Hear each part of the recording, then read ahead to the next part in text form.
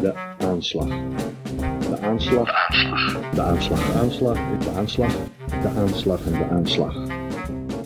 Welkom bij de Moelis Tapes. Een podcast waarin we, al vroetend in literair erfgoed, op zoek gaan naar de sporen van een schrijver. Dit is de laatste aflevering. Maar hij is wel 2 keer zo lang. Aflevering 6. Er hangt iets om dat boek heen. Het jaar waarin Moelis zijn audiodagboek bijhield was een jaar van literair succes. Hij schreef en publiceerde De Aanslag, nog steeds een van zijn meest gelezen boeken. Maar we kunnen er niet omheen dat het jaar ook gekenmerkt werd door fysieke malheur. In het najaar van 1982 krijgt hij de diagnose maagkanker en wordt zijn maag operatief verwijderd. In deze aflevering staan we bij allebei die grote thema's stil en zullen we zien hoe ze op zijn Moelis samenhangen. Met inmiddels oude bekenden uit eerdere afleveringen hebben we het over de totstandkoming van De Aanslag, het boek dat van Harry Mulisch een leeslijstauteur maakte. Maar eerst praten we met goede vrienden Marcel van Dam en Jeroen Henneman over de ziekte die hem in datzelfde jaar trof. Ik kwam uit Amerika, ik was daar voor mijn werk geweest en de volgende dag had ik een afspraak met Harry. En we liepen hier van zijn huis naar, hoe heet dat daar? De Smoeshaan. De Smoeshaan, ja. En toen liepen we langs die zijingang van Amerikaan. En toen zei hij, kom even mee naar binnen. Het was op een vrijdag.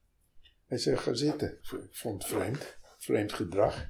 Hij zegt, ik heb maagkanker. Zo, zoals ik het nu zeg. Ik schrok me rot. Het is de enige keer dat ik zijn hand beter gehad heb. Dus ik pakte zijn hand. Want ik vond het natuurlijk... En ik had net toevallig in dat vliegtuig gelezen. Een artikel gelezen. Dat ging over allerlei soorten kankers. En dat maagkanker. De kans dat je overleefde.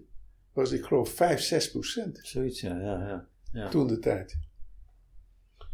En ik zei, wat gaat er nou gebeuren? Hij zegt, maandag wordt hij eruit gehaald. Ik zeg, eruit gehaald? Ik had er nog nooit van gehoord. Dat was ook toen nog, begreep ik, helemaal niet gemeengoed. Dat ze volledige maag eruit haalden. En hij zei, nee, ze moeten alles gelijk eruit halen. En voelde je toen ook toen hij dat vertelde, de paniek of juist... Nee, geen paniek. Nee. Want nee, want integendeel, hij had zo'n houding, we zullen dat eronder krijgen. Ja, want ik weet nog wel, hij was op een maandag, was dat hij geopereerd zou worden. En de telefoon gaat, Harry, Jeroen, ik heb ook net Hans gebeld, we gaan oesters eten in de oesterbar. Ik zei, ja, maar je wordt morgen geopereerd. En lege maag. Ja, van Slotenzij, lege maag. Ach. Een paar oesters. Die gaat er toch uit. Hij was niet zo dat je tegen kanker kan vechten. Maar hij vond wel dat dit zou hij wel overleven. En die overlevingskans was toen ook echt heel laag. Hè? Ja, dat was van maagkanker. Dat was een hele ernstige kanker. Ja. En het enige, ik weet nog dat hij lag in het ziekenhuis, hier op de gracht. En die hadden een hele mooie operatiekamer. En hij klaagde, had een hele rare prent aan het voeteinde hangen. Die hebben we toen geruild voor een schilderij van mij. Heel goed. Voor wat hoort wat. Het dagboek stopt kort voordat Mulisch deze diagnose krijgt. En dat is misschien niet toevallig. Maar als we in deze podcast 1 ding geleerd hebben, dan is het op Mulisiaanse wijze naar de dingen kijken. En als we dat doen, zijn er wel degelijk omineuze voortekenen aan te merken op gezondheidsvlak. Dinsdag 2 januari. Toen ik gisteren bij Meurenhof vandaan kwam en door de Vijzelstraat liep, kreeg ik plotseling een motorische onzekerheid over me, terwijl ik tegelijkertijd een gevoel kreeg of mijn ogen scheel trokken.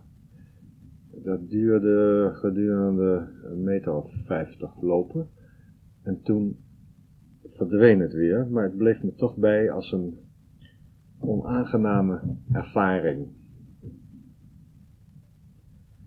Vandaag hadden we herenclub en toen we naar afloop met een klein gezelschap van Artie naar de boerderij liepen, gebeurde hetzelfde in verhevigde mate. Het was op het ogenblik dat we door de Leidse straat gingen. Ik liep samen met Han Lammers en ik wees hem op de gevel van de vroegere pianohandel Kettner en Duvaer. En ik zei hem, moet je eens kijken wat een vreemd bastion dat is. Ik keek dus schuin links omhoog, maar toen ik weer voor me keek, zag ik alles dubbel. Ik kreeg het weer recht, maar iedere keer als ik opzij keek, schoot alles dubbel. Waarbij ik weer een onzeker loop over me kreeg en dat alles duurde tot we bij de boerderij waren, op het Leidseplein. In deze opnames horen we een Mulisch die kwetsbaar en misschien zelfs een beetje angstig is. Behalve zijn onzekere tred is zijn spraak hier ook wat weifelend. Heel anders dan de meer gestileerde memo's die hij verder vaak in de recorder inspreekt. Bovendien vergist hij zich een paar keer. Zo is deze notitie niet van 2 januari, maar van 2 februari en het gebouw waarin vroeger de pianohandel Kettner en Duvaer gevestigd was, staat niet in de Leidse straat, maar op de Heilige Weg. Ik begreep wel dat dat iets te maken had met de migraine-achtige toestand waarin ik sinds een paar dagen verkeer. Ik had ook vandaag 2 keer van die glinsteringen voor mijn ogen gehad. Maar nu was het toch erger dan ooit. Dat dubbelzien heb ik nooit gehad. Bij de boerderij duurde het ook nog een minuut of 5, 10. Niemand merkte iets overigens.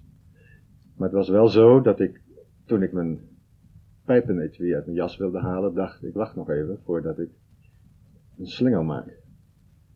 Maar na 10 minuten was het afgelopen en ik zag niets vreemds meer. Tories was alles in orde en we hebben lekker gegeten en gedronken en we zijn nog tot 's nachts 12 uur of half 1 doorgegaan. Woensdag 3 februari. Vanochtend toch maar even de huisarts gebeld. Hij vroeg of ik wel eens neurologisch was onderzocht. Want een enkele keer kon migraine duiden op een hersentumor. Ik heb al sinds een jaar of 15 last ervan, dus de kans leek hem klein. Maar hij beval het me toch aan. Vervolgens een afspraak gemaakt met de neuroloog voor over 14 dagen.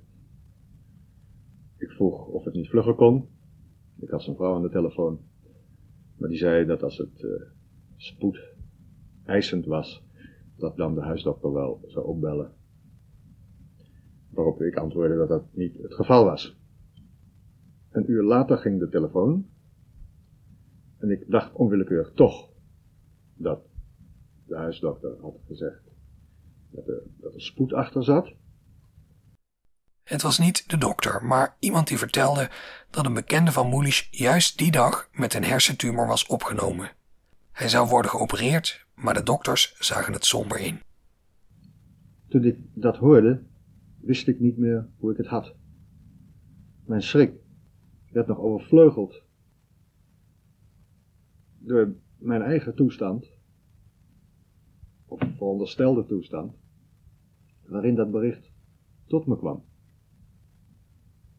Een zekere paniek maakte zich van mijn meester, die ik overigens wel beheerste, en hem vroeg wat voor symptomen die dan had gehad. Dat waren natuurlijk heel andere dan de mijne. Hij had zich heel moe gevoeld, had 's nachts pijn in zijn benen gehad en wist niet meer wie was afwezig. Dit gaat natuurlijk veel te ver. En nadat ik de hoorn had neergelegd en begon rond te lopen, realiseerde ik me plotseling dat het veel en veel te ver gaat. Maar toen herinnerde ik me dat ik jarenlang directeur geweest was van Kettner en Duvaer op de Heilige Weg. Het is niet voor het eerst dat me zoiets overkomt. Ik heb erover geschreven in het begin van het seksuele bolwerk. Ik heb er het artikel De Gebroken Spiegel over geschreven. Maar dit gaat nu toch wel alle perken te buiten. Wat moet ik hiermee? Met schrijver en Moelis-kenner Onno Blom luisterden we naar deze openhartige tape. Hoe hoorde jij dit? Ja, ik vind dit geweldig materiaal. Het komt heel dichtbij. Dat heb je natuurlijk altijd hè, met stem. Zeker als je koptelefoon op, dan ineens is Harry er. Dat is het eerste wat je treft. En het is ook heel typerend voor de manier waarop hij dacht. En waarop hij naar de wereld keek. En wat je ziet, hij maakt meteen op het moment dat hem dingen overkomen een verhaal van die dingen. En hij heeft dus een heel scherp oog voor tekens die wel eens zijn ondergang, dan wel zijn opgang zouden kunnen betekenen. Terwijl die tekens op zichzelf op toeval berusten. Maar hij geeft er betekenis aan door ze zo te lezen als hij ze leest. En dat is ook heel typerend voor een schrijver. Hij schrijft zijn eigen leven ook terwijl hij het leeft. En dat frappeert mij. En het is Ook op zo'n moment. ook op zo'n moment. Meteen. Alles is materiaal natuurlijk voor zijn werk. En hij giet dat ook meteen in de vorm. En hij heeft oog voor die tekens. En dat doet hij natuurlijk op allerlei gebieden. Hè? Dus het gaat om plaatsnamen hebben. Dan heeft het woord of de letters daarvan hebben een bepaalde betekenis. Maar alleen betekenis voor zover gezien door hem. Bepaalde getallen of data of ontmoetingen die volstrekt toevallig zijn. Daar maakt hij een verhaal van. Die geeft die betekenis door hoe hij ze ziet. En dat is fascinerend als je zo'n fragment als dit hoort. En je merkt ook dat het echt is. Dat vind ik ook zo mooi. Hij is geraakt. Het laat hem absoluut niet koud. Sterker nog, de paniek bevangt hem. En dat is wel mooi. Dat je ziet de manier waarop hij heerst in zijn werk. Als een god over zijn personages. Heerst hij ook als god over zijn eigen leven. En dat neemt hij echt heel serieus. Hij ziet daar wel de humor van in. Hij speelt daarmee. Ontdekking van de hemel. Het gesprek gaat tussen de engelen en de opperengel. Dat is allemaal volstrekt bewust. Maar ondertussen gelooft hij wel dat het zo werkt. En anders, als hij dat geloof niet zou hebben, zou het ook niet zo intens zijn. Dan zou het ook niet zo oprecht overkomen als je het leest.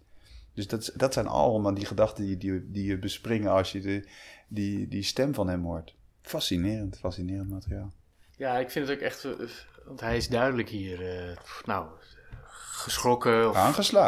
Aangeslagen. Ook het gevoel dat de dood hem natuurlijk toch op de hielen zit. Ja, en dan zit hij toch in de naam of de plek waar een bepaalde pianowinkel zat of zit. Daar ziet hij dan een buitengewoon gevaarlijk teken in. En dat is toch... Het is een religieus denken. Het is een religieuze denken. Het is magisch denken is het. Hè? Dus hij ziet de tekens om zich heen. En hij gelooft onmiddellijk de betekenis die hij daar op dat moment aan geeft. Hij schakelt wel af en toe terug. Hij interpreteert dat ook alweer. Want als je hoort hoe hij spreekt heel betogend. Hè? Hij is aan het analyseren. Maar enkele aannames die hij doet over de gebeurtenissen, die staan ook meteen vast. En die aannames die kan je net zo goed betwisten. De afspraak die Moelis uiteindelijk bij de neuroloog heeft, staat ook al in het teken van cijferpatronen en onrustbarende voortekenen. Eerst kon ik de neuroloog overigens niet vinden. Op de envelop die ik bij me had voor hem stond een kleine plattegrond. Maar daarbij was niet aangegeven wat het noorden was en wat het zuiden. Ik moest in de Holbeinstraat zijn, maar kwam precies in het spiegelbeeld, of volgens het dubbele spiegelbeeld eigenlijk meer, terecht in de Bachstraat. Dat is de straat waar Alice jarenlang heeft gewoond. In de oorlog. Zijn moeder dus. Dat ik trouwens bij mijn eerste neuroloog terug moet komen om de uitslag te horen op 16 maart. De verjaardag van Alice beviel me ook al niet. Hij is echt helemaal in een bui dat hij overal omineuze tekenen ziet, hè? Ja, hè? Alle weken. De hele dag dus rondgelopen en niet gewerkt. Maar het kan, denk ik, allemaal productief gemaakt worden. Zodat het dus toch geen verloren dag was. Ja, want ik vind ook wel, hij gebruikt deze... Want dit is niet alleen maar om zijn eigen ziekte een beetje te volgen, of zijn eigen mogelijke ziekte. Maar ook om En wil hij er iets mee? Ja. Wil hij gebruiken. En zeker dan als hij een keer verkeerd gaat of rare plattegrond mee wordt gegeven, dan wordt het interessant of zo. Ja. Literair bruikbaar. Ja, hij is natuurlijk altijd gefascineerd door de dood. En nu is het zo van, nu kan ik het van dichtbij meemaken. Nu ga ik er eens eventjes even goed opletten. Ja, en dat je dan in de Holbeinstraat moet zijn, waar je de Bachstraat uitkomt. Dat soort dingen zijn natuurlijk wel aardig. En dan gaan ook dat soort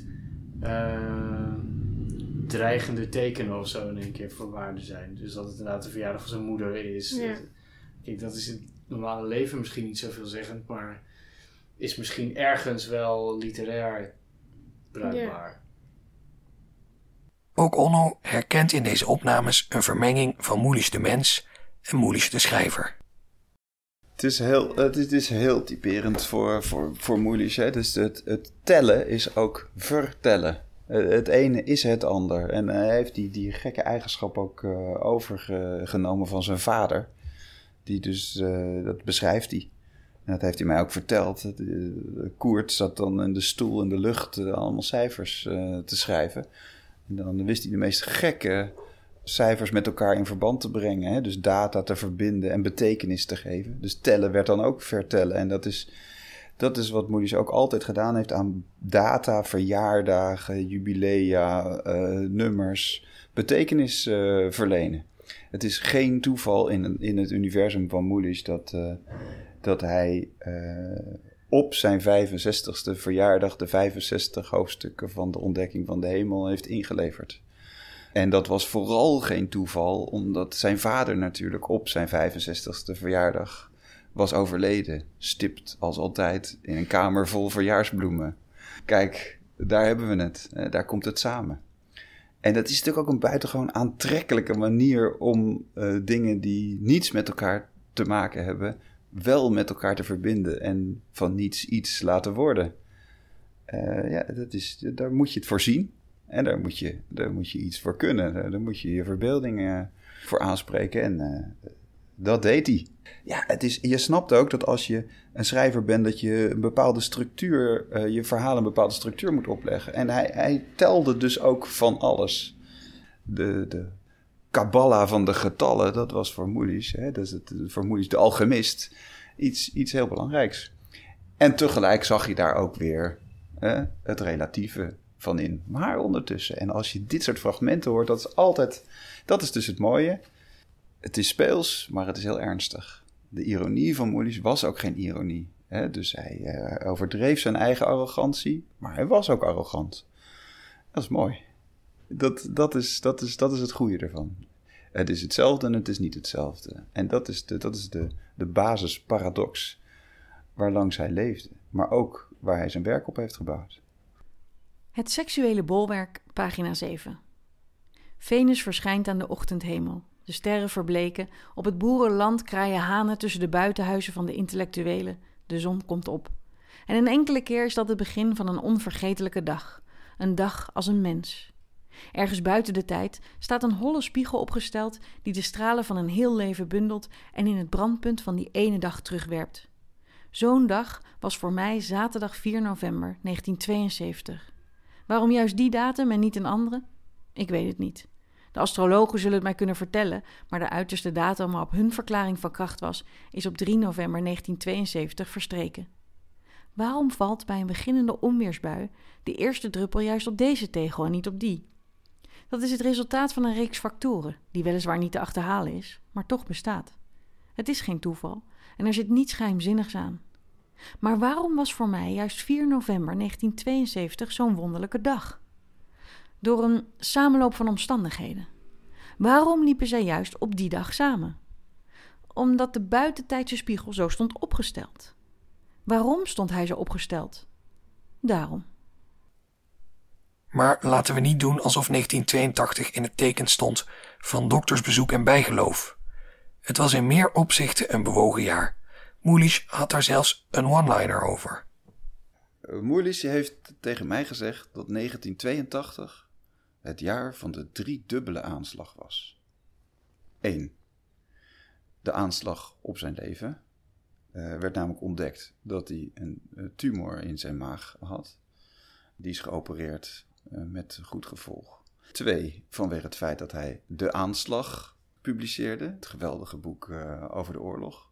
En 3, dat tot gevolg had dat hij een geweldig duizelingwekkend hoge belastingaanslag te verwerken kreeg. Omdat de aanslag zo succes was geweest. Nou ja, daar kan je dus aan zien hoe belangrijk zo'n jaar is geweest. De aanslag dus. Wat het audiodagboek dat we hebben gevonden vooral zo bijzonder maakt, is dat we het ontstaan van deze literaire klassieker bijna van dag tot dag kunnen volgen. Dat begint al op de 4e dag dat Mulisch zijn dagboek bijhoudt. Eerder vermeldt Mulisch dat hij aan de ontdekking van Moskou werkt, maar op deze dag gebeurt er iets bijzonders. Donderdag 21 januari. Wekenlang heb ik lopen piekeren over de wending die de ontdekking van Moskou heeft genomen. Met daarin het stuk over de represaille in 1945, de brand. En de daaropvolgende begrafenis van de verzetstrijder van Randwijk in 1966. Heb nu eindelijk besloten de knoop door te hakken en dat deel eruit te halen en te bewerken tot een afzonderlijke novelle. Kijk, nu wordt het interessant, hè? Ja, Die dan ook maar eerst uit moet komen. hier wordt gewoon de aanslag geboren, eigenlijk. Hier wordt de aanslag geboren uit de ontdekking van Moskou. Ja, Dat is uit wat het gebeurt. voorhoofd van de ontdekking van Moskou. Ik wil meer horen. Dat betekent dat de ontdekking van Moskou voor de zoveelste keer uitgesteld wordt. Tot het najaar nu en dat ik eerst die novelle maak. Die novelle zal dan de tweede novelle zijn die gebaard is door de ontdekking van Moskou. Great minds. Want eerder is dat gebeurd met het verhaal Paralipomena Orphica, die ook in het oorspronkelijke Moskou manuscript zat. Dat is al begin jaren 70. Dat verhaal. Is dat het verhaal over de schedel van Zeger Vermeulen? Of staat Over dat die in schedel die daar achter jou op die plank staat. Ja. Daar gaat het over eigenlijk. Over die schedel die hij een keer van een vriend heeft gekregen. En daar gaat dan dat verhaal. Of tenminste, die schedel speelt een grote rol in dat verhaal. Daar gaat de ik-persoon dan een beetje mee door de stad. En flink aan de borrel, geloof ik. En flink aan de borrel, ja. Een leuk verhaal is dat. Dat is een heel leuk verhaal, ja. Maar nu dus de aanslag erbij. Tenminste, ik weet nog niet of hij het al zo noemt. Nee, nog niet, hè? Nee, maar het had toch ook eerst een aantal andere titels? Ja, want als je daar op die andere plank kijkt daar, bij jou, Daan, dan zie je dat daar staat Harry Mulisch As. En dat is een dummy die ook in 82 gemaakt is van de aanslag. Dus en toen heette het nog As. Vrijdag 22 januari. 's Middags mappen gekocht om de manuscripten van de ontdekking van Moskou en de nieuwe novelle mooi te kunnen verdelen. 's Middags de papieren herschikt. Ook de foto's van de Egyptische reis van 2 jaar geleden in een mooi nieuw mapje gedaan. Besloten de handeling van de novelle, die in Zaandam was gesitueerd, te verplaatsen naar Haarlem. En zo de beweging Haarlem-Amsterdam weer eens te maken. Dat herschikken van 1 manuscript in 2 ging heel secuur, maar ook heel rigoureus. De kiem van de aanslag werd letterlijk uit de ontdekking van Moskou gesneden. Marita Matthijssen, hoogleraar en lid van de nalatenschapscommissie, vertelde ons daarover. Maar eerst, waar ging de ontdekking van Moskou ook alweer over? Daar is hij in de jaren 60 al, de vroege jaren 60 is hij daaraan begonnen. En dat zou eigenlijk een verhaal zijn over een kardinaal, Cusanus, die de opdracht kreeg om Moskou te gaan ontdekken. Dat was in die tijd, dat is dus iets wat ik me nooit gerealiseerd heb, dat Moskou nog niet bekend was in de 12e, 13e eeuw. Maar dat was net als Amerika, moest dat nog ontdekt worden. Het was Het was bekend dat er zoiets bestond, maar het was nog niet opgeschreven, omdat reizigers erheen waren gegaan. En daar heeft hij een ongelooflijk ingewikkeld verhaal over gemaakt, waarin allerlei dingen langs elkaar heen spelen. En daar kwam hij steeds niet uit, ook omdat hij met tijdslagen wilde werken. Een journalist die dat probeerde uit te zoeken en die dat probeerde na te spelen. En dat liep steeds maar vast. En die journalist die dat uit ging zoeken, die had hij op een gegeven moment daarvoor nodig dat dat een weesjongen was. En toen bedacht hij dat het eigenlijk, wanneer wordt een kind wees? Nou, we kunnen misschien de oorlog daarvoor gebruiken. Natuurlijk een thema wat bij Harry erg voor de hand ligt. Dus hij heeft die jongen bedacht van, nou, ik maak die journalist weeskind, die is zijn ouders in de oorlog verloren. En toen hij dat ging uitwerken, toen werd dat zo'n fraai geheel, dat hij dacht van, dit is eigenlijk een roman apart. Dit hoeft niet in de ontdekking van Moskou. Dat gaat ook te veel, die ontdekking van Moskou overheersen dit. Het werd te groot. Een gezwel werd het, zegt hij zelfs op een gegeven moment. En toen heeft hij werkte in van die hele grote schriften, zo'n kantoorboeken, een Stanley mes genomen en heeft die toen 60 pagina's, misschien minder, dat weet ik zo van buiten niet, heeft hij met een Stanley mes eruit gesneden. 1 pagina was zelfs op de helft, begon dat verhaal van die weesjongen. En dan zie je dus ook dat hij die helft van die pagina eruit gesneden heeft. En met dat manuscript, het was handgeschreven, is hij verder gaan werken. En daar zijn al die grotere versies van ontstaan. Eerst dus nog die uitsneden uit de ontdekking van Moskou, wat hij dus As zou gaan noemen. En hij wilde er een novelle van maken. En vervolgens werd dat groter en groter, totdat het echt een roman werd. En dat ontstaansproces is natuurlijk ontzettend Mulisch-achtig. Op die manier dus iets uit een ander werk halen en dat zijn eigen leven, zijn eigen bestaan geven. En dat Mulischiaanse proces volgen we dus op de voet. Op donderdag besluit hij dat het verhaal uit de ontdekking van Moskou gehaald moet worden en op vrijdag scheidt hij de 2 manuscripten. Ook in het weekend werkt hij door. Zaterdag 23 januari. De hele dag nagedacht over de novelle. Inleiding geschreven. Nog geen titel gevonden. Oude dagboeken opgezocht en bij elkaar gelegd. Zondag 24 januari. Omdat de waterleiding op het kasteel nog steeds bevroren is, niet naar Os gegaan. De hele dag thuis gebleven. De indeling van de novelle overdacht.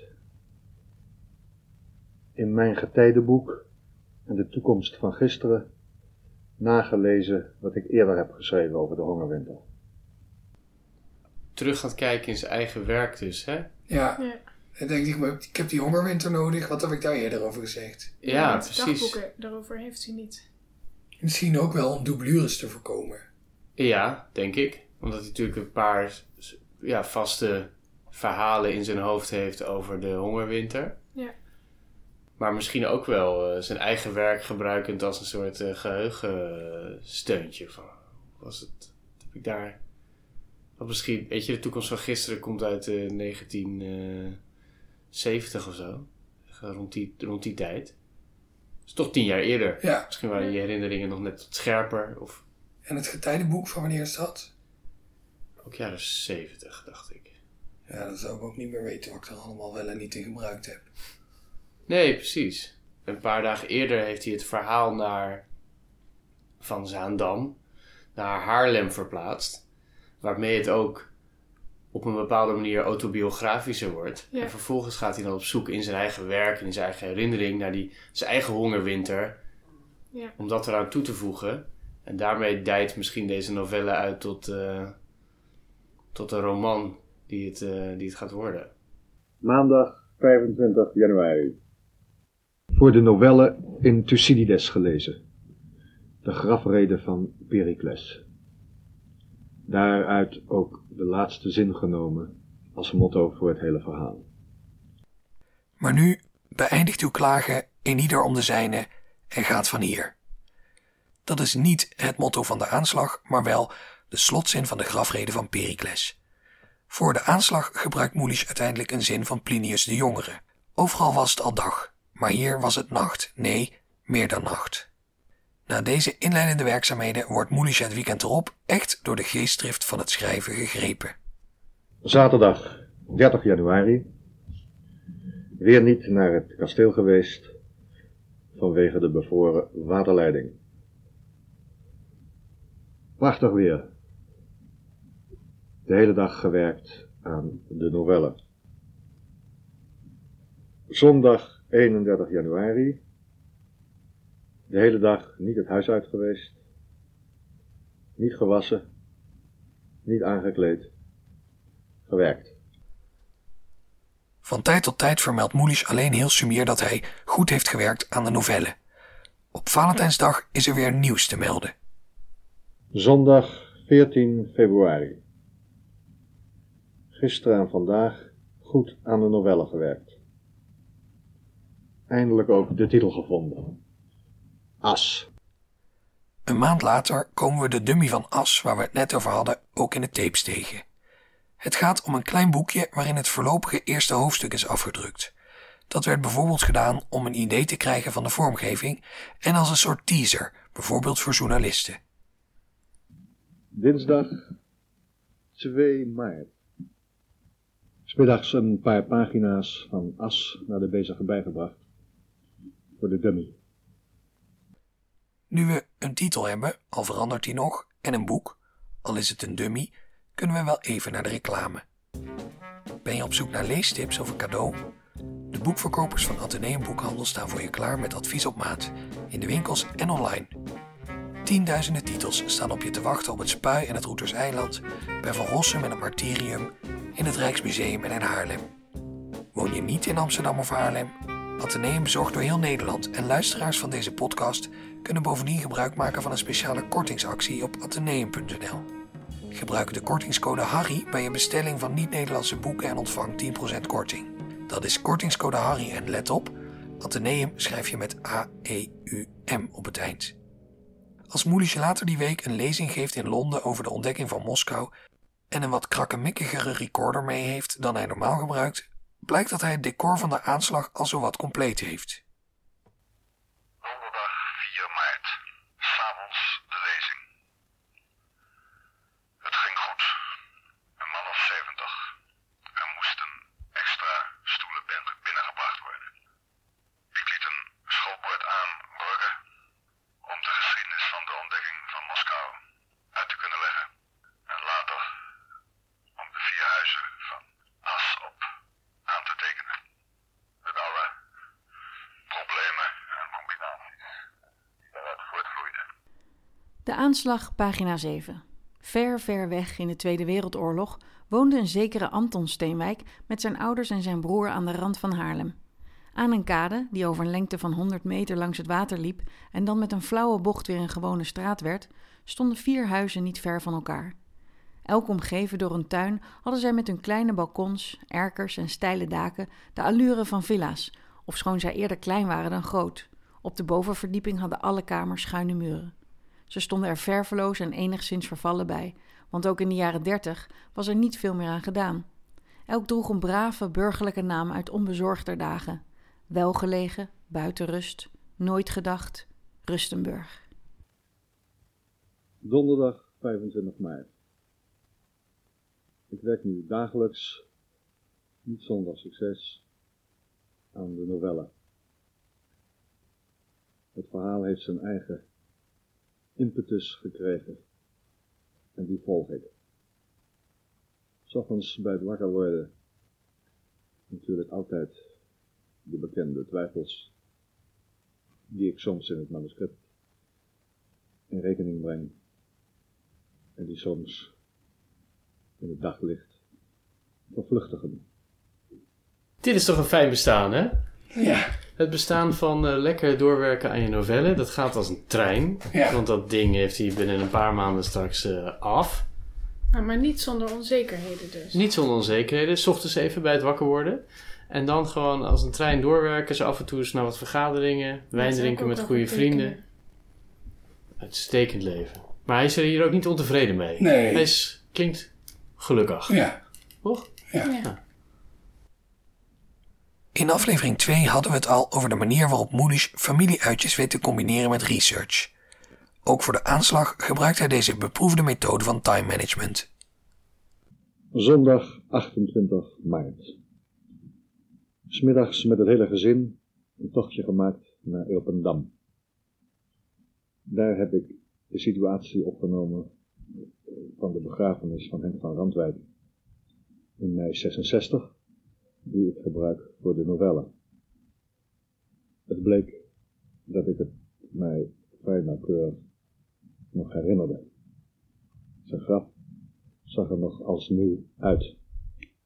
In de novelle heb ik de datum opgeschoven naar juni, omdat de volgende dag Lades vrijgelaten moest zijn. Wat zei hij aan het eind? Op het eind zei hij dat hij de datum van die begrafenis in de novelle, dus wat de aanslag wordt, heeft opgeschoven naar juni.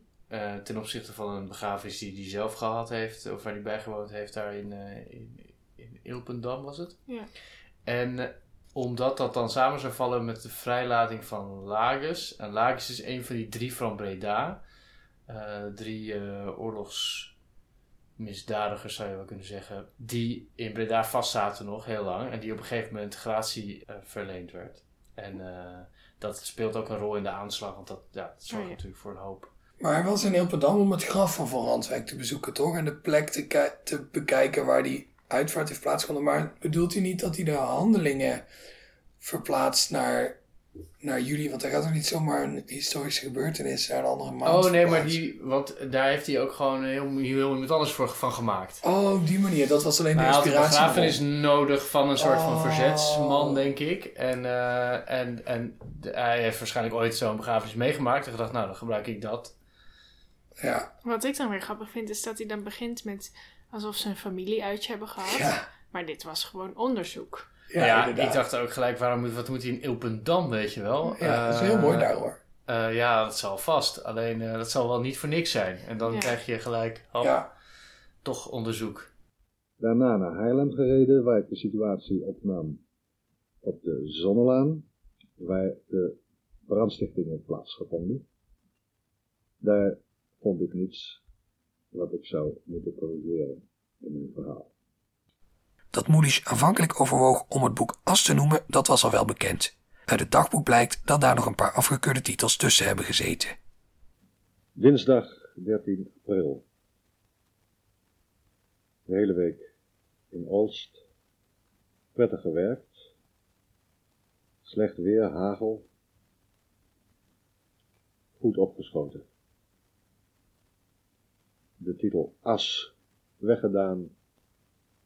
Daarvoor in de plaats is gekomen Anton Abels Leven na de dood.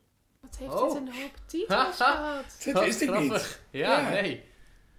Wat een slechte titel. Anton, laten we hem nog een keer luisteren.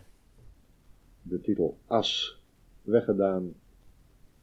Daarvoor in de plaats is gekomen Anton Abels Leven na de dood. Anton Abels? Heette die toen nog niet eens Steenwijk dus? Nee, en wat het leuke natuurlijk aan Anton Steenwijk is dat zijn initialen dan As zijn. Ja, ik dus dacht dat hij... Dat is, en dat is een motief wat wel de hele tijd terugkomt in dat boek. Maar wel vreemd dat hij de titel As had, terwijl het personage dus nog niet eens As heette. Ja, nee, Anton Abels Leven na de dood. Gaat hij ook zeggen waarom? Volgens mij Klinkt als een niet. streekroman, hè? Toch? Ja, het klinkt echt afschuwelijk. Dit had nooit iemand gekocht. Nee. Anton Abels Leven na de dood. Nee, dat was gewoon 3000 exemplaren en klaar. Ja. Nou, eens kijken of hij zich nog verantwoord voor deze misbeer. Daarvoor in de plaats is gekomen Anton Abels Leven na de dood. Vandaag Herenclub. Nee. Jammer. Ik verheug me nu wel op het moment dat hij inziet dat Anton Abels Leven na de dood niet zo'n goede titel is, toch? Ja. Ik moet Dat toch wordt weer lachen. terug naar de neuroloog. Nou. Ik zie ook dat hele leven na de dood niet helemaal... Nou ja, weet je, zijn hele familie gaat eraan. Redelijk aan het eind van de oorlog. Leven na Dus ik denk de dood dat van de dat rest. dan een beetje bedoeld wordt. Of Oh, zo. ja. En dat hij op een bepaalde manier daar gestorven is of zo. Want zijn hele het is een enorme censuur natuurlijk. Daarna Ja, komt dat een snap heel ik. ander soort leven. Dus misschien is dat een beetje de gedachte. I don't know. Het is een slechte titel, dat wel. Zullen we dat even onderstrepen? Ja. Ik zeg niks. Dan moet Harry Mulisch misschien maar weer iets zeggen. Nog wat over de titel van het boek bijvoorbeeld. Zondag 18 april. Niet naar Oost gegaan. Sjoerdje met de kinderen naar haar zuster en broers in Barendrecht. Ik ben thuis gebleven om te werken. Ik werk gestadig en schiet goed op. De titel voor de novelle, As, is al een tijdje verdwenen. En na nog 3, 4 andere titels geprobeerd te hebben. Zoals De Toedracht. Ben ik nu eindelijk uitgekomen op het eenvoudigste. Namelijk De Aanslag. Tadaa! Dat zal het nu moeten zijn. Op 4 mei gaat Mulisch met wat vrienden van de Herenclub en zijn gezin naar de dodenherdenking. Dinsdag 4 mei. De hele week gestadig doorgewerkt aan de aanslag. Verder deze week weinig bijzonders. Vandaag weer Herenclub. Eerst met Peter, Martin en Jeroen naar de dodenherdenking op de Dam gegaan, waar het iets voller was dan andere jaren. De stilte van 2 minuten was indrukwekkend. Ook Sjoerdje, Anna en Frida waren erbij. Daar stond ik op. Frida had mij gevraagd aan wie zij nou moest denken tijdens die 2 minuten. En toen vertelde ik haar dat mijn hondje, Sloempie, in de oorlog door de Duitsers is doodgeschoten. In de hertenkamp in Haarlem. Omdat hij achter de herten aan zat. Toen ik naar haar keek, zag ik haar heel intensief herdenken. Terwijl ze zelfs een beetje huilde. Om dat hondje, waar ik destijds ook zo om gehuild heb. Dit is wel echt Bijna geniaal. een soort interessant dat je zeg maar dan je kind actief dat verdriet aanleert. Wat wel gepast is. Op een manier die voor zo'n kind ook misschien minder abstract is dan... Oh, er zijn 6 Ja, het miljoen lijkt me een Joden goede vermoord. manier. Maar wat ik er interessant aan vind is dat je hem daarna bijna... Ja, je hoort niet zo vaak een ouder trots dat je je kind ziet huilen. Maar hij is trots dat Ja. zij verdriet voelt. Nou, en dit is natuurlijk eigenlijk waar de aanslag ook over gaat.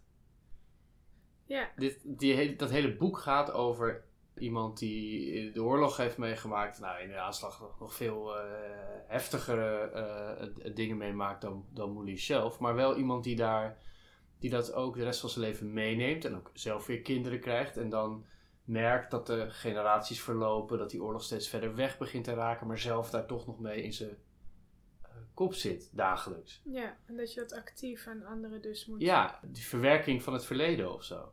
En daarom vind ik het zo interessant. Want hij is nu aan de aanslag aan het schrijven. En gaat naar die 4 mei herdenking. Hij moet daar anders staan dan andere jaren. Ja, Want hij is bezig met een boek over de oorlog. En over de hele tijd die daar achteraan komt. zeg En het maar. is hem in feite een beetje gelukt. Hij zegt, ik zie haar huilen om datzelfde hondje waar ik destijds ook zo om heb gehuild. Dat is wel, het zal inderdaad niet voor niks zijn dat hij dit nu ineens weer wel gedetailleerd vertelt. Ja. Terwijl we net naar allerlei samenvattingjes hebben zitten luisteren. Ja. Zit er ook een sloempie in de aanslag? Of gewoon een hondje dat doodgeschoten wordt? Ik dacht het niet. Nee, maar dit verhaal over Sloempie staat wel in het getijdenboek. Dat is een soort fotoalbum met verhalen die Mulisch geschreven heeft over de tijd tot het moment dat hij debuteerde. En dat gaat ook over de oorlog. En die dood van Sloempie, dit is een tekkeltje. Dat heeft hem enorm aangegrepen, ja. Mijn getijdenboek, pagina 55. Sloempie luidde zijn naam. Niet de grootste, maar wel de zuiverste liefde, waartoe ik tot de geboorte van mijn kinderen in staat ben gebleken, gold deze hond. Die liefde leidde tenslotte tot het pijnlijke soort scène waar liefde wel vaker toe leidt. Op een dag in de Tweede Wereldoorlog kwam de hond niet thuis. Gedurende een etmaal, dat wil zeggen een nacht en een dag lang, fietste ik door Haarlem en Heemstede, onafgebroken zijn naam roepend en fluitend en zonder een straat over te slaan. Toen, in het diepst van mijn wanhoop, hoorde ik van een getuige dat hij niet meer leefde. Hij was de hertenkamp binnengedrongen en achter de herten aan gaan jagen. Omdat dat de dood van die dieren kan betekenen, was de boswachter naar de aangrenzende ortscommandantuur gehold en had gevraagd of iemand de hond kon afschieten. Een of andere veldwebel had dat toen gedaan. Maar ik, 14 jaar oud, werd nu overweldigd door razernij. Ik ging naar het huis van de boswachter en al op de drempel begon ik tegen hem te schreeuwen. Het kost me enige moeite om te bekennen hoe mijn tekst luidde. Ik beweerde dat het de hond van Sijs Inkwart was, die zijn lievelingstekkel tijdens zijn vakantie zo lang bij mijn vader in bewaring had gegeven. Hij had de hond van de Rijkscommissaris laten doodschieten en ik zou ervoor zorgen dat hij niet ongestraft bleef. Huilend liep ik weg. Wat gaf het allemaal? Mijn Sloempie was voorgoed dood. Hij zou nooit terugkomen. We blijven nog even bij de jeugd van Moelisch in Haarlem. Op een verjaardag ontmoet hij zijn vroegere buurmeisje en zij vertelt hem dat haar vader nog leeft. Moelisch geeft te kennen hem graag nog eens te ontmoeten en een paar dagen later gaat hij inderdaad op visite. De deur open gedaan en daar zat een oude man op een stoel. Toch had hij nog geen enkel grijs haar, maar de reus die ik mij herinnerde was ineengestort. Hij was ontroerd toen hij me zag. Maar het eerste kwartier sprak hij toch alleen over de gebeurtenissen met de dokter van de afgelopen dag.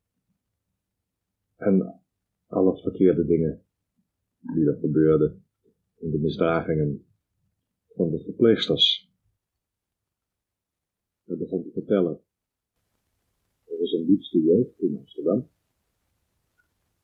Rond 1900. En toen ik het gesprek wilde brengen op de toestand in het Westerhoutpark rond 1929, 1930, toen wist hij daar niets over te melden.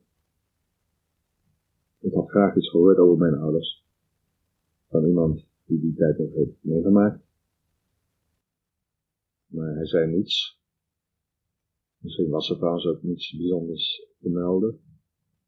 Het feit is in elk geval dat hij de laatste is die het had kunnen doen. En hij deed het niet. Goh, dit breekt je hart toch, of niet? Ja, echt zielig. Het is een man die nog iets wilde horen over zijn ouders of zo. En dat gaat gewoon niet. Van de laatste persoon die ze gekend heeft. Ja.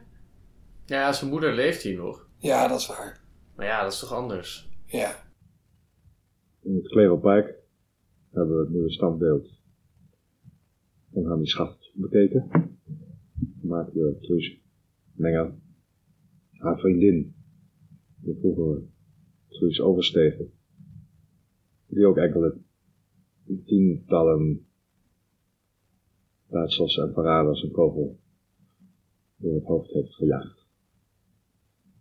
Haar wil ik nog steeds eens opzoeken in verband met de aanslag. Ja, dit is natuurlijk allemaal ook werk, hè? Ja. Dit gaat allemaal ja, je voelt sowieso ook heel veel nostalgie. Hij zit over zijn eigen jeugd na te denken, over de jaren in Haarlem en zo. Maar dit over Hannie Schaft en over het monument en nou, gewoon Haarlem als decor, dat is duidelijk.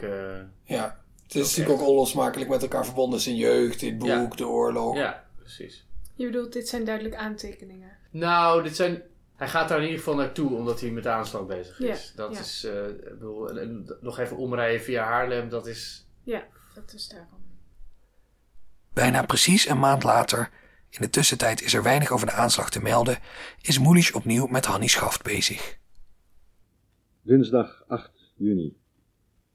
De afgelopen week gestadig verder gewerkt aan de aanslag. Vandaag naar de erebegraafplaats in Bloemendaal gegaan, waar ik een paarse roos heb neergelegd op het graf van Annie Schaft. Niet alleen uit piëteit voor haar, maar omdat ik het nodig heb voor mijn verhaal. Wat zei hij nou? Niet zozeer voor haar? Hij zei niet uit piëteit voor haar, maar omdat ik het nodig heb voor mijn verhaal. Maar heeft hij het nodig voor zijn verhaal om daar een paarse roos neer te leggen? Nee, maar hij wilde misschien even kijken hoe ze daar begraven lag. En dan dacht hij, ik kan niet met lege handen aankomen. Het is toch raar als je een beetje, als de schrijver Harry Mulisch een beetje over begraafplaats aan het struinen is Zonder in Bloemendaal. paarse roos. Zonder doel. Dan neem je maar een paarse roos mee, want die rode waren zo duur. Zondag 13 juni. De aanslag is nu in grote trekken in handschrift klaar. Alleen nog een stuk in het eerste deel moet geschreven worden. Ik ben niet ontevreden, maar zal toch blij zijn als het echt getypt voor me ligt. Ik ben niet ontevreden, zegt hij dan, over de aanslag. Ik vind het toch zo vreemd dat hij aan het begin van deze dagboek heeft beloofd dat hij het heel erg over artistieke keuzes wil hebben, omdat hij die vaak vergeet. Dan zegt hij dat hij daar zo van baalt, dat hij daar niet in terug kan kijken. Maar hij doet het helemaal niet. Nee, dat klopt. Het is echt steno wat we van hem krijgen. Ja, het is wel een beetje jammer. Ik had daar meer van verwacht. Dat hij echt zei van deze scène werkt niet en die heb ik eruit gehaald, maar toen moest ik dit veranderen. En... Ja, hij vertelt niet hoe het gaat in zijn hoofd, hoe die keuzes...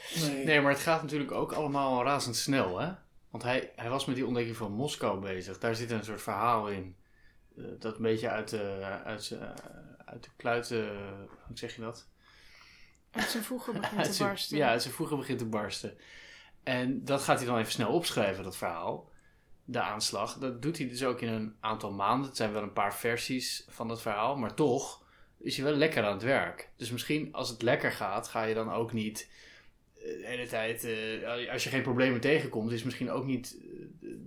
nodig om daar verslag van te doen. Nee, maar goed, dit is wel ook precies het jaar dat hij zegt, ik ga ja, dat is waar. Een audiodagboek bijhouden. Maar hij zegt ook dingen wel. Dat hij dan bijvoorbeeld dat ze naar de Nilp gaan om te kijken naar de situatie van de uitvaart van Van Randwijk. En dat hij dat dan naar een andere maand verplaatst en zo. Er zitten wel ook dingen wel in. Ja. Kleine vingerwijzingen, ja. Maar ik heb ook het idee dat hij gewoon lekker aan het werk is.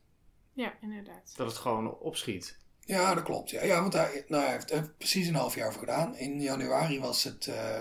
in begin januari, 22 januari geloof ik, zei hij... ik haal het eruit.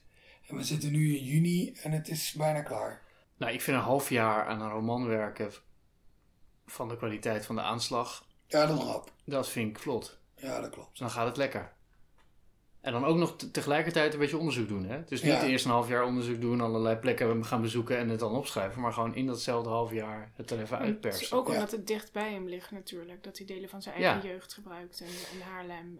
En dat is natuurlijk ook het grappige aan dit boek. Is dat het iets is... Want aan die ontdekking van Moskou was hij al 5 jaar bezig.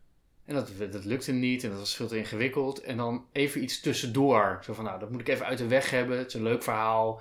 Kan ik mooi publiceren, maar dat doen we even snel. En dat wordt dan zo'n klassucces. Ja, dat boek. Wat gewoon heel dicht bij hem ligt. En, dat boek wilde gewoon graag geschreven worden, denk ik. Maar zonder al te veel op de zaken vooruit te lopen. Ook nu hierin. Het boek wilde graag geschreven worden. Ja. Je bent te lang in deze werkkamer. Ja, dat is waar. Je bent aan mijn brein te vreten. Ja.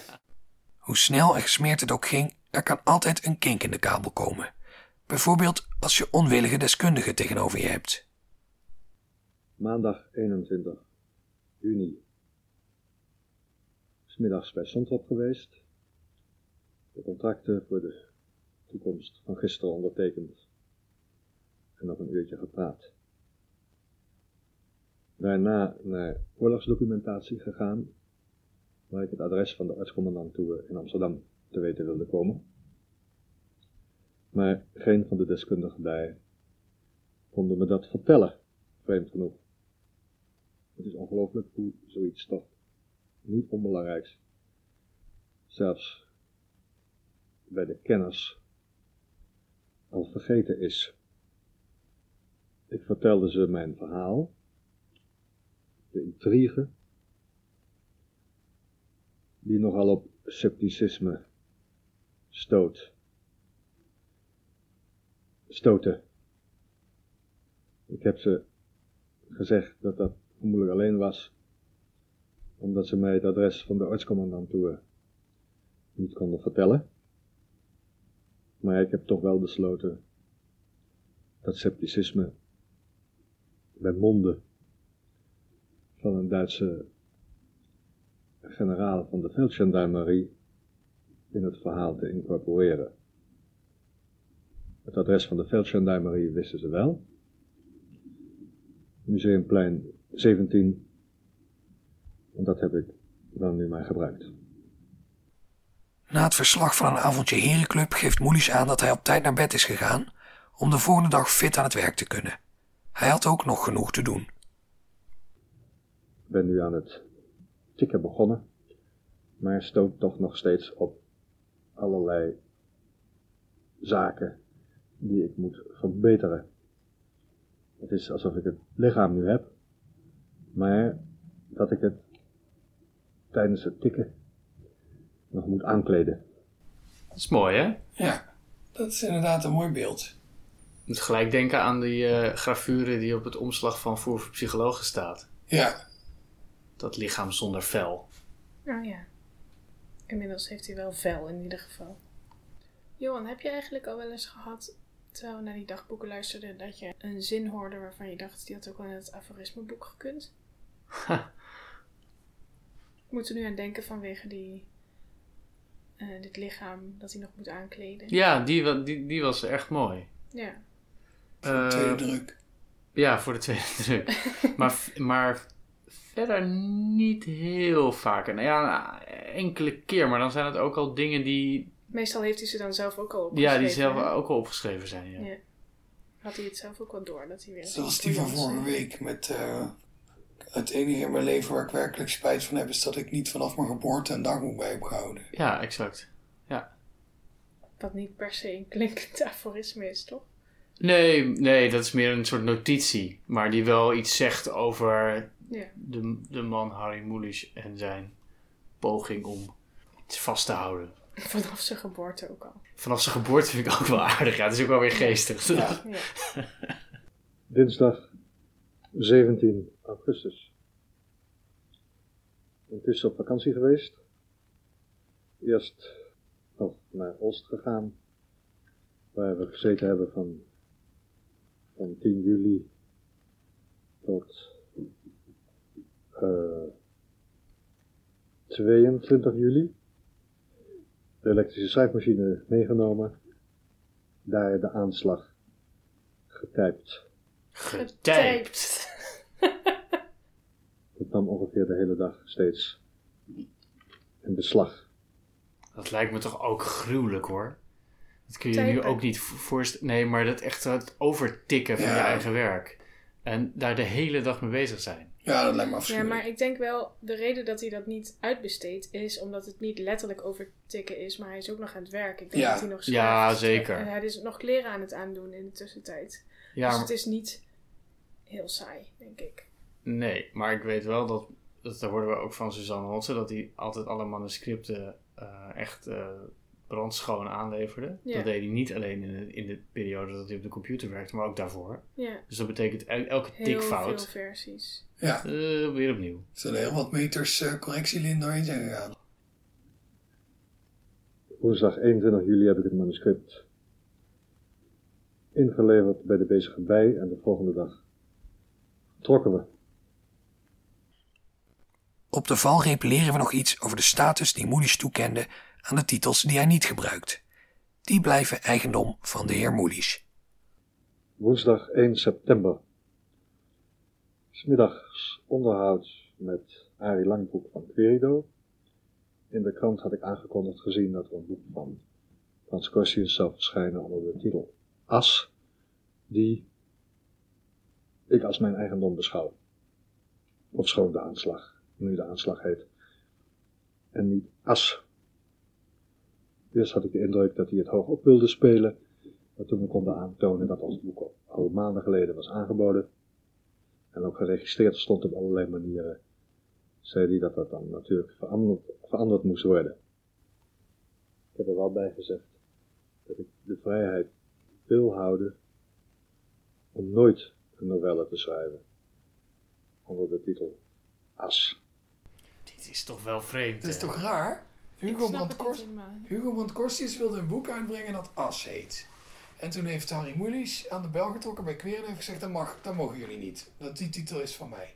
Kijk maar, ik heb maanden geleden al aangekondigd dat ik een boek uit zou brengen, een novelle die As heet. En toen zei de Terwijl hij ook weet dat het niet meer zo gaat heten. Oké, dat was dan eerder en inderdaad, hij weet al, de aanslag heet en niet As. En ik behoud me het recht voor om nooit een boek te schrijven dat zo heet. Maar Hugo Brandt-Corstius mag die titel dus niet gebruiken, die is van mij. Maar dat betekent dus dat die titel As zou dan in de hele Nederlandse literatuur nooit door iemand anders gebruikt mogen worden. Nou ja, sinds 10 jaar kan je er wel mee wegkomen, denk Volgens ik. Harry Ja, Mulisch. zo werkt het niet helemaal, maar want je kunt dit niet heel erg vastleggen, maar meer Nee. op Morris volgens mij. Ja, Van- precies. Ja, dat dat slaat moet je natuurlijk niet nergens op, willen. eigenlijk.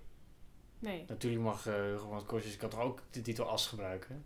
Het is ook niet een heel specifieke titel. Nou ja, en hij gebruikt hem dus niet. Nee, Dat daarom. vind ik er zo gek aan. Ja, hij wil hem toch hebben, maar niet gebruiken. Ja, Als ik dat is Hugo ook wel- Brandt-Corstius was geweest, had ik het gewoon gedaan. Ik zeg, het is Ik goed zeg, met Harry, jou, ik heb jouw Mulisch. boek nog niet gezien. We naderen nu met rassenschreden de publicatie van de aanslag. En Mulisch heeft daar uiteraard een voorgevoel bij. Woensdag 22 september. Er begint duidelijk een mare te ontstaan rondom de aanslag.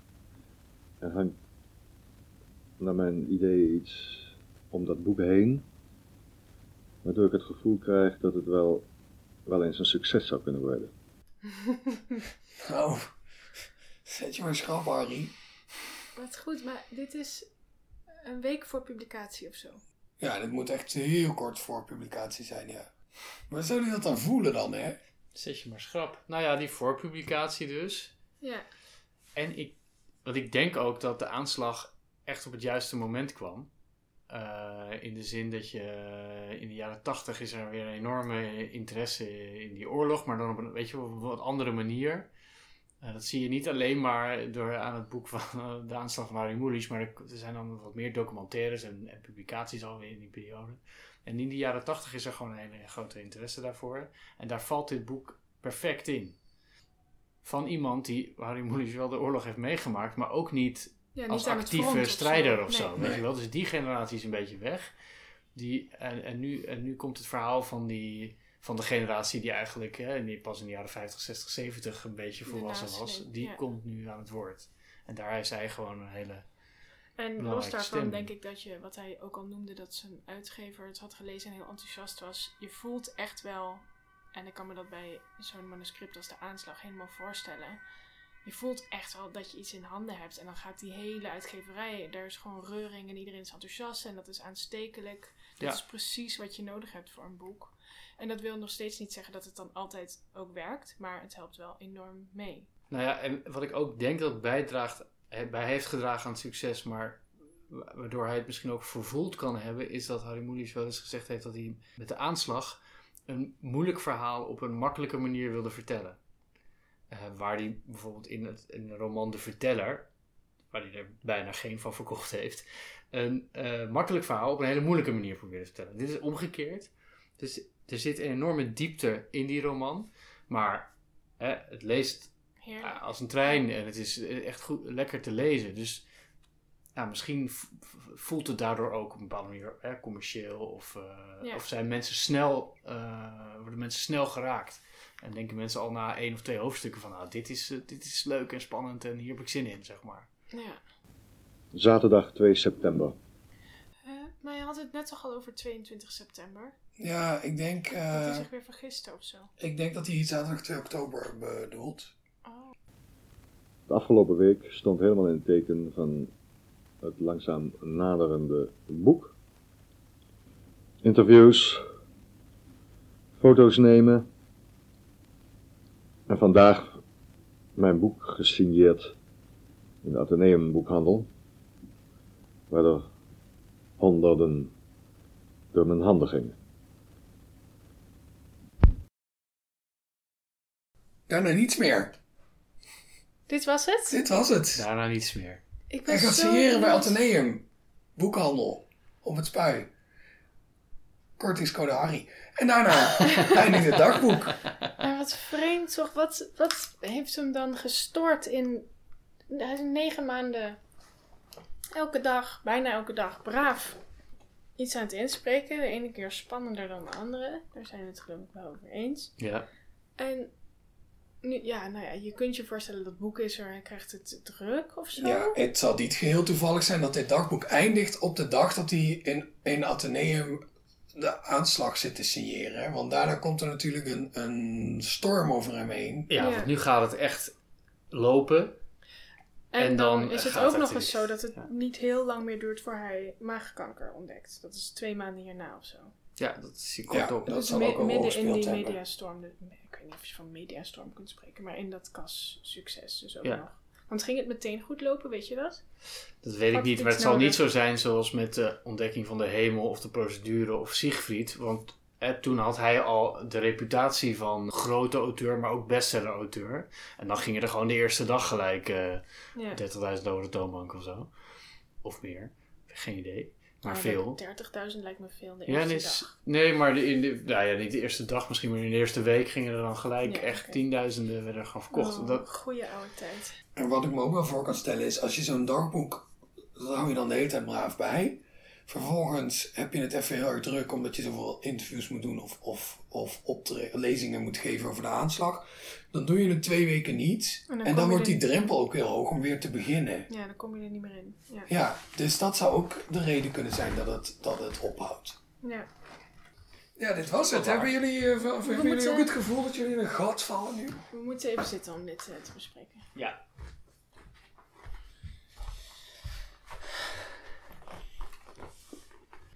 Nou, ik heb wel, moet ik zeggen, van het maken van deze podcast.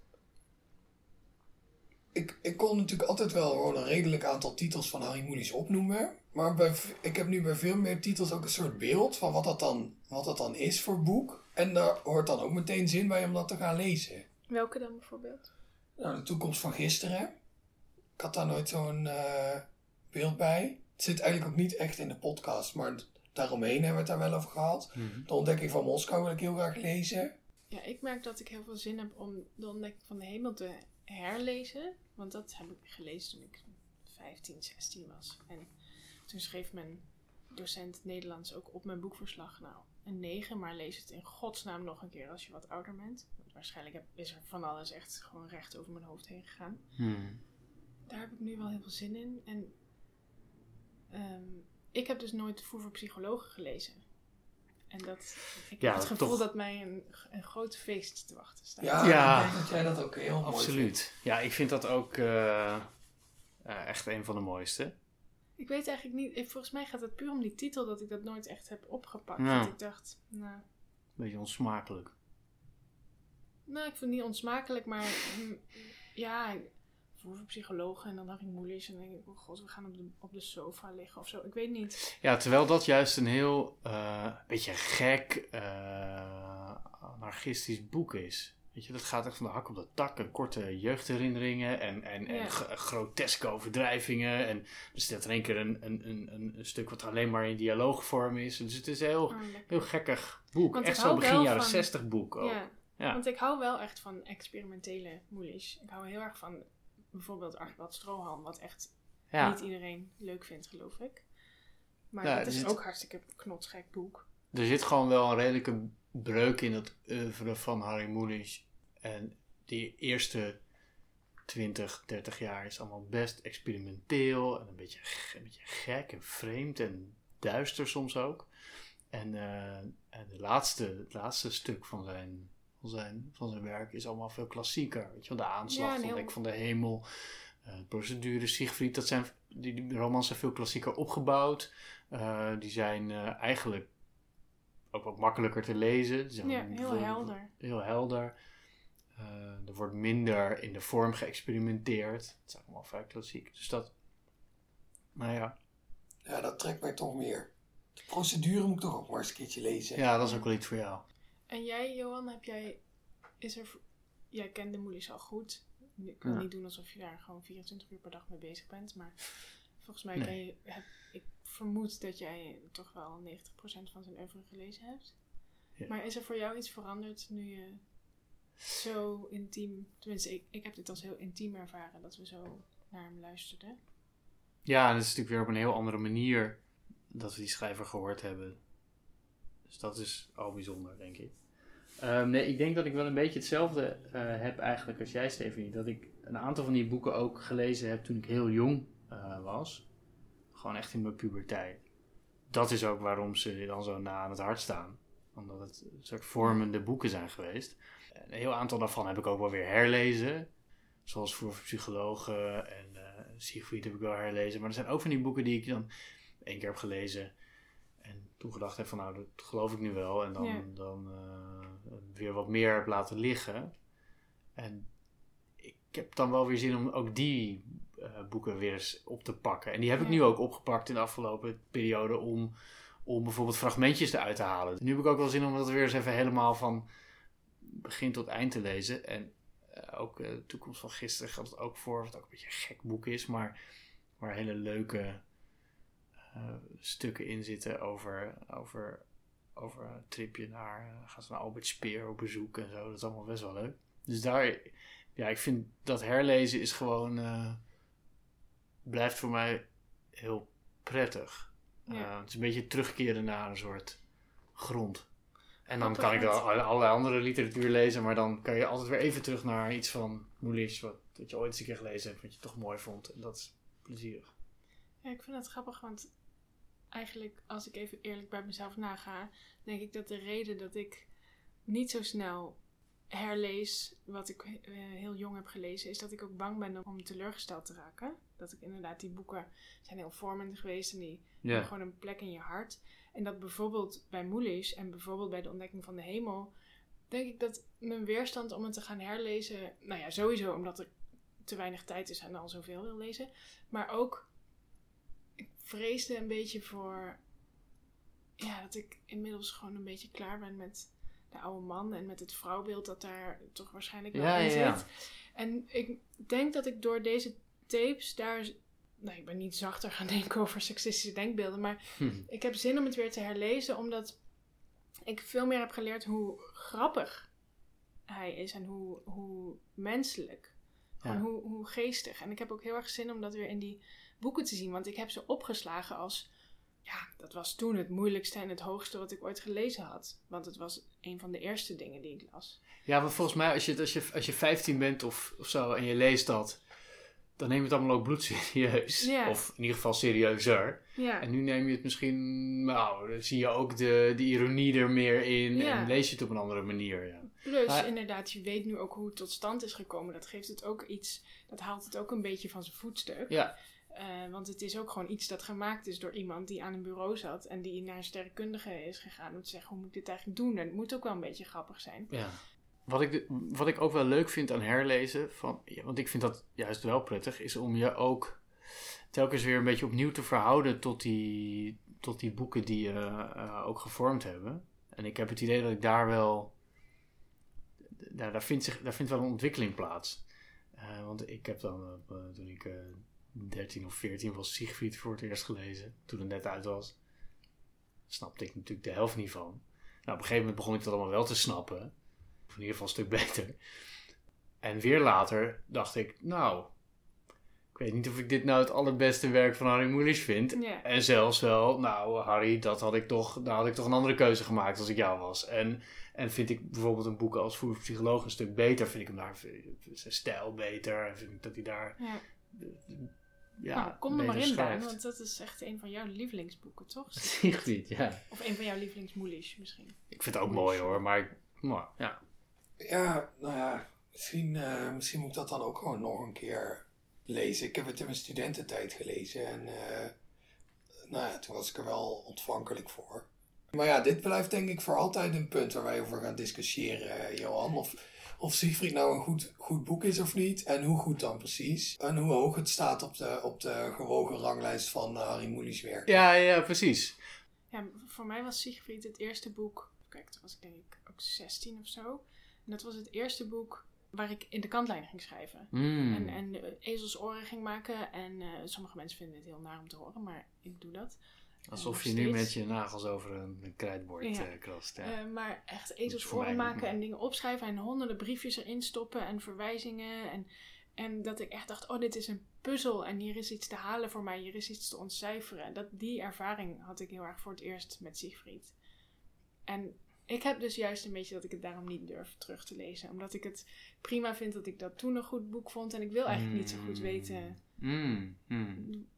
Ik toets wat ik nu goede boeken vind aan de boeken die ik nu lees. Of Ah, ja. zoiets.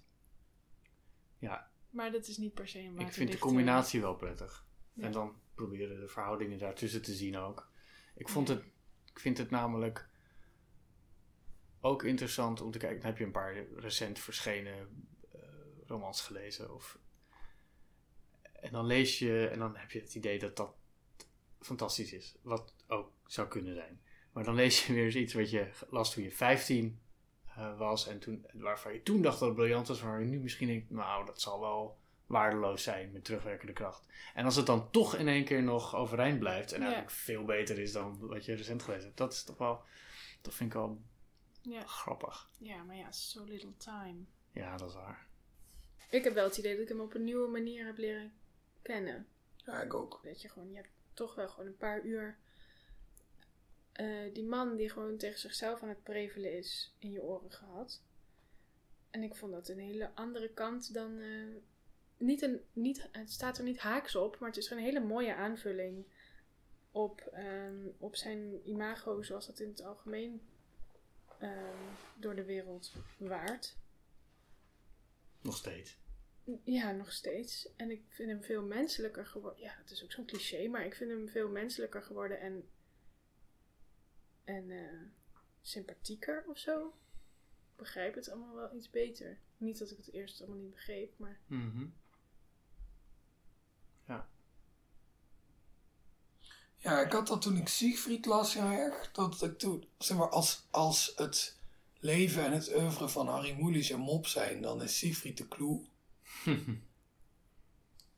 Toen snapte ik ook in één keer van, oh wacht, maar die verwaandheid en dat ze jezelf heel geweldig vinden, dat is ook allemaal een grap. Ja.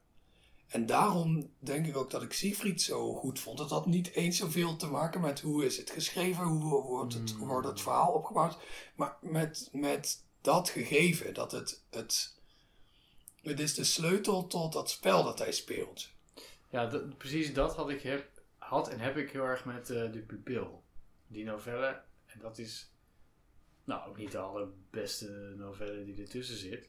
Alleen daarin zit heel erg dat spel en die ironie, zeg maar. En die zelfvergroting. Die tegelijkertijd heel grappig is.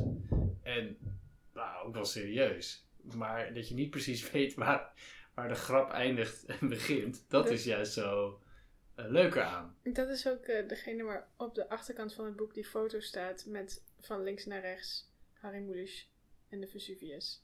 Precies, ja. En hij in zijn zwembroek. Ja, dan zit hij in zijn zwembroek op zo'n balustrade. Ja. En mensen die daar niet mee kunnen lachen, die begrijp ik echt niet. En mensen die niet snappen dat als je dat achter op je eigen boek zet, dat je het dan zelf ook gewoon een grote grap vindt, dat begrijp ik echt niet. Nou ja, en dat zit er dus eigenlijk bijna altijd al in, hè? Want bij de Versierde Mens, zo'n bundeling wat heel vroeg in zijn oeuvre uitkomt, daar staat op de omslag: ik ben een groot schrijver, daar helpt geen moedertje lief aan.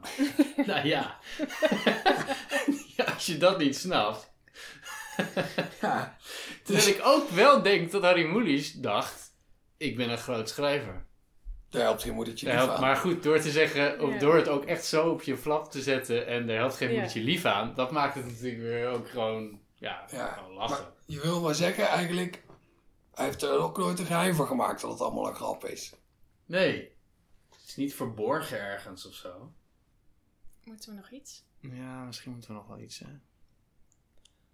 Ik heb het gevoel dat we hier dat we een ritueel moeten uitvoeren. Ja, we zijn hier inmiddels al een beetje wortel aan het schieten in deze werkkamer. Ja, ik begin zelfs van tijd tot tijd. Ook, ik was nu ik ben nu een oorlogsdagboek aan het lezen en die auteur daarvan die rookt pijp. En sinds ik hier rondhang kan ik ook veel beter dat gevoel dat gevoel dat hij heeft, dat hij dan ergens loopt en denkt van, ik heb zin om even lekker een pijpje te stoppen. Ik dacht dan altijd, ja god, hoe kan je nou over een land weglopen? Het is oorlog en jij denkt, weet je waar ik nu zin in heb? Een lekker pijpje.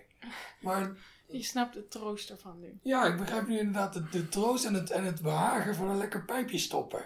Je hebt even een warm pijpje nodig, denk ik. Moeten we een pijpje stoppen? Ja, want dan krijg je zo wat meer zo'n rauw randje aan je stem. En dat is toch wel mooi. Ja, dat heb je wel nodig. Dat popperige stemmetje van mij altijd. Ja. Daar zijn we hier wel een klaar pijp mee. stoppen? Ja, tuurlijk. Tenminste, ik weet, ik heb met... natuurlijk is misschien een beetje al te gemakkelijk gezegd. Echt een gastheer. Ja, nee, er is hier 1 pijpje. Dat ligt in het achterkamertje bij de Egyptische spulletjes. En die hebben we bij hoge uitzondering wel eens gestopt en even aangestoken. Samen met Kitty. Om eventjes de geur van pijprook weer even in deze kamer te hebben. Dus dat kunnen we wel even aansteken. Inderdaad wel. Geur Geur is wel een goeie om iemand weer een beetje tot leven te wekken. Dat kan ik me best voorstellen. Ja, dat zij denkt, precies. ik heb die geur weer De nodig. luisteraars het ook ruiken. Ja, En dit is wel zo'n uitzondering, toch? Je zei Ja, bij hoge ik wel. uitzondering. Nou ja, nee, Kitty zei we hadden hier een rondleiding voor mensen die hier kwamen kijken. En dan zei Kitty, weet je wat, we steken een beetje pijptabak aan, want dan ruikt het hier wel eventjes goed. Ja. Nou, dat... Uitstekend. Nou, daar komt... Ja, daar staat een flinke pot tabak bij. Daar komt Daan aan met de pot tabak. En wat een heftig asbak ook. Ja, hier kan je je pijp lekker inleggen. Dan zet ik die asbak op as. Een peperduur en onverkrijgbaar boek. Ja.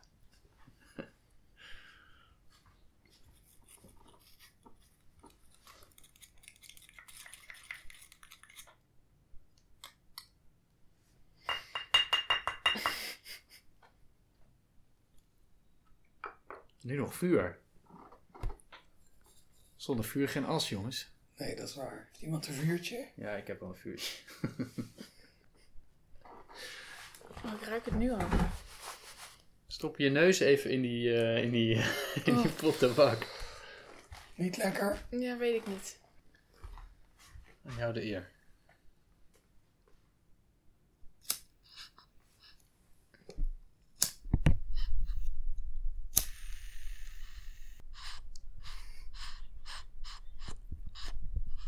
Kringeltjes.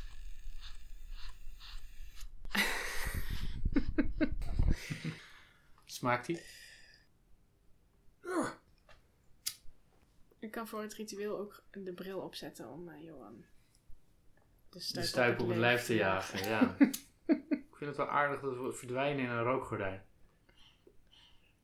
Ja, ik kan dit niet. Gewoon proberen. Normaal. Maar ik inhaleer dat dan. En je moet doen alsof je in je mond een ballonnetje opblaast. Dat is een goede tip. Thanks. Goede tip nog even. Ja, je hebt dan kringetjes, hè? Ja. Zag je ze niet? Het waren echt hele mooie. Ja, die waren heel mooi. Misschien moeten we even 1 rondje de ultieme Moelish leestip. Oh ja. Begin maar. Mag ik beginnen natuurlijk. Ik denk dat het heel erg afhangt van wat voor soort lezer je bent. Ja. Maar als je begint, bijvoorbeeld, met het lezen van iemand als Harry Mulisch, dan zou ik beginnen met De Aanslag of met 2 vrouwen. Dat zijn boeken waar heel veel in zit, maar die ook wel toegankelijk zijn. En als je heel erg houdt van literair experiment of bespiegelingen over schrijven en lezen, dan moet je Voer voor Psychologen lezen. Ik heb al meerdere mensen die dachten dat ze Moelish-haters waren geturnd door ze het Mirakel te laten lezen. Dat zijn korte verhalen en die zijn die zijn Moelishiaans goed, Ja. maar ze zijn on-Moelishiaans nou ik wil niet zeggen licht, maar ze hebben iets lichtvoetigs en ze zijn heel grappig. Ze zijn vrolijk, ja. Ja, echt op een bijna kampertachtige manier vrolijk. Ja. En daarna wil je al het andere, dat niet per se vrolijk is, ook lezen. Ja. Dan ga ik toch nog een keer een lans breken voor Siegfried, hoor. Ja. Siegfried. Alles komt... Weet je wat het mooie is van Siegfried? Er wordt een verhaal in verteld aan de hoofdpersoon. En de hoofdpersoon is een beroemde schrijver. Die weinig subtiel gemodelleerd is naar Harry Mulisch. En iemand vertelt hem een gestoord verhaal. Bijna een complottheorie-achtig verhaal. En dan zegt die schrijver, waarom vertel je dit aan mij? Waarom stap je hier niet mee naar de krant? En die man zegt, ik vertel dit aan jou omdat jij een schrijver bent. Want als ik naar de krant stap, dan zeggen mensen, je bent gek. Je hebt het verzonnen, maar het is echt waar. En ik weet dat jij kan daar een roman over schrijven. En dan bestaat dit verhaal tenminste in de wereld. Maar ik zou nooit mensen ervan kunnen overtuigen dat het echt waar is. Dus alleen maar door toe te laten dat het gefictionaliseerd wordt, kan ik zorgen dat dit verhaal tenminste niet met mij mee het graf ingaat. En het aardige van dat boek is, misschien is dat wel precies wat er is gebeurd. Misschien is het hele verhaal van Siegfried volkomen waar. Ja, maar de hoofdpersoon gaat natuurlijk dood voor die er een boek van kan maken. Ja, dat is dan het stukje fictie wat hij eraan toe heeft gevoegd. Want het boek bestaat wel. Wat trouwens heel erg lijkt op wat hij inzet in de ontdekking van de hemel. Dat de lezer weet dat Max de hemel ontdekt. Maar hij kan het niet meer vertellen. Ja. Want hij gaat dood voor hij het kenbaar kan. Ja, ik heb wel heel erg mijn best gedaan om Siegfried niet te spoileren. En nu vertel jij dat hij doodgaat aan het eind. In Siegfried staat het natuurlijk ook letterlijk dat je Hitler kunt vangen in de netten van de fictie. En dat zou je in veel bredere zin voor heel veel boeken van Harry Mulisch kunnen zeggen, dat hij de werkelijkheid probeert te vangen in netten van fictie. En door er een fictioneel verhaal van te maken, wat helemaal niet echt gebeurd is, zoals de aanslag, misschien veel dichter op de werkelijkheid komt dan dat hij een journalistiek boek zou schrijven of zo. Ja. Maar eigenlijk is dus het enige gepaste einde voor deze podcast is dat ik hier het geluid van een neerstortende meteoriet in monteer. Ja. Die ons... we hebben het allemaal nooit door kunnen vertellen. Die ons doodmaakt. En die ook de recorder vermorzelt. Ja. Maar dan kan je dan wel eens een mooie afgemonteerde opname luisteren. In alle bekende podcast apps. Outro. En dan nu natuurlijk toch niet het geluid van een neerstortende meteoriet. Maar dit is wel het einde van deze aflevering. En het einde van de Mulisch Tapes. Mijn naam is Daan Doesborg. En mede namens Johan Kuiper, Stefanie Liebrechts en Harry Mulisch. Bedankt voor het luisteren.